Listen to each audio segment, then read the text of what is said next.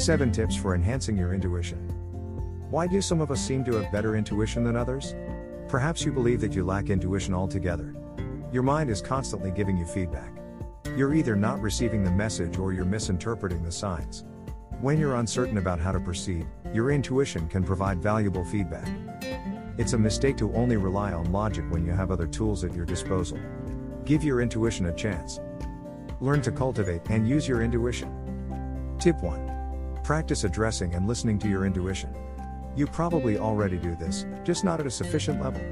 When faced with multiple possibilities, give your intuition a chance to chime in. Start with little things.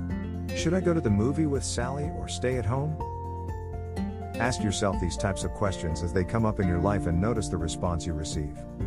Tip 2. Notice how your intuition communicates with you. It might be in the form of a verbal response. In many cases, you'll get a feeling in your body that might take the form of a feeling in your stomach, chest, or head. It could reveal itself as a sense of calmness, knowing, or anxiety. You already experience these types of feelings. When faced with something you fear, your intuition is speaking to you. You already know how that feels.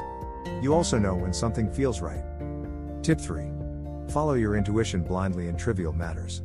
Show your intuition that you're willing to listen. When faced with non-pressing matters, such as whether to have a cup of coffee or tea, just do what your intuition tells you. You might go for a joyride and allow your intuition to choose all the turns. Pay attention to where you end up. Tip 4. Meditation helps. Your intuition might be talking to you, but you're not getting the message. With everything else going on in your head, you might not even notice that your intuition is trying to communicate with you. Meditation can quiet the mind enough to notice what your intuition is saying. Tip 5. Spend time in a new environment. Your thoughts and feelings become habits that are partially dependent on your surroundings. You tend to think and feel a certain way at home. The same goes for work. Give your intuition room to maneuver by spending time someplace out of the ordinary for you. Time at the library, park, or coffee shop might open the lines of communication. Tip 6. Do something that engages your mind at a low level. Have you ever noticed that many of your best ideas come while taking a shower, driving down the highway, or mowing the grass? It's because your mind is partially occupied. You have to pay attention to what you're doing, but your mind isn't so engaged that it can't wander a bit. Tip 7. Keep track of your results. In general, is your intuition providing helpful and accurate feedback? Notice the situations where the results are positive and those that are negative. You'll be able to trust your intuition in more areas of your life over time. It's important to understand that your intuition is flawed. It's flawed because of your fears and misconceptions. For example, you'll never get a good vibe about spending time with someone new if you have social anxiety issues.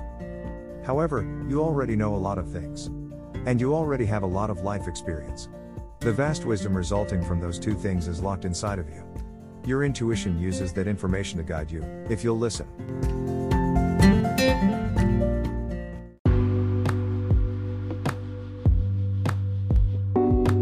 Dear listener, have you heard of Anchor? If you haven't heard about Anchor, it's the easiest way to make a podcast. Let me explain. It's free. There are creation tools that allow you to record and edit your podcast right from your phone or computer. Anchor will distribute your podcast for you, so it can be heard on Spotify, Apple Podcast, and many more. You can make money from your podcast, with no minimum listenership. It's everything you need to make a podcast, in one place. Download the free Anchor app or go to anchor.fm to get started.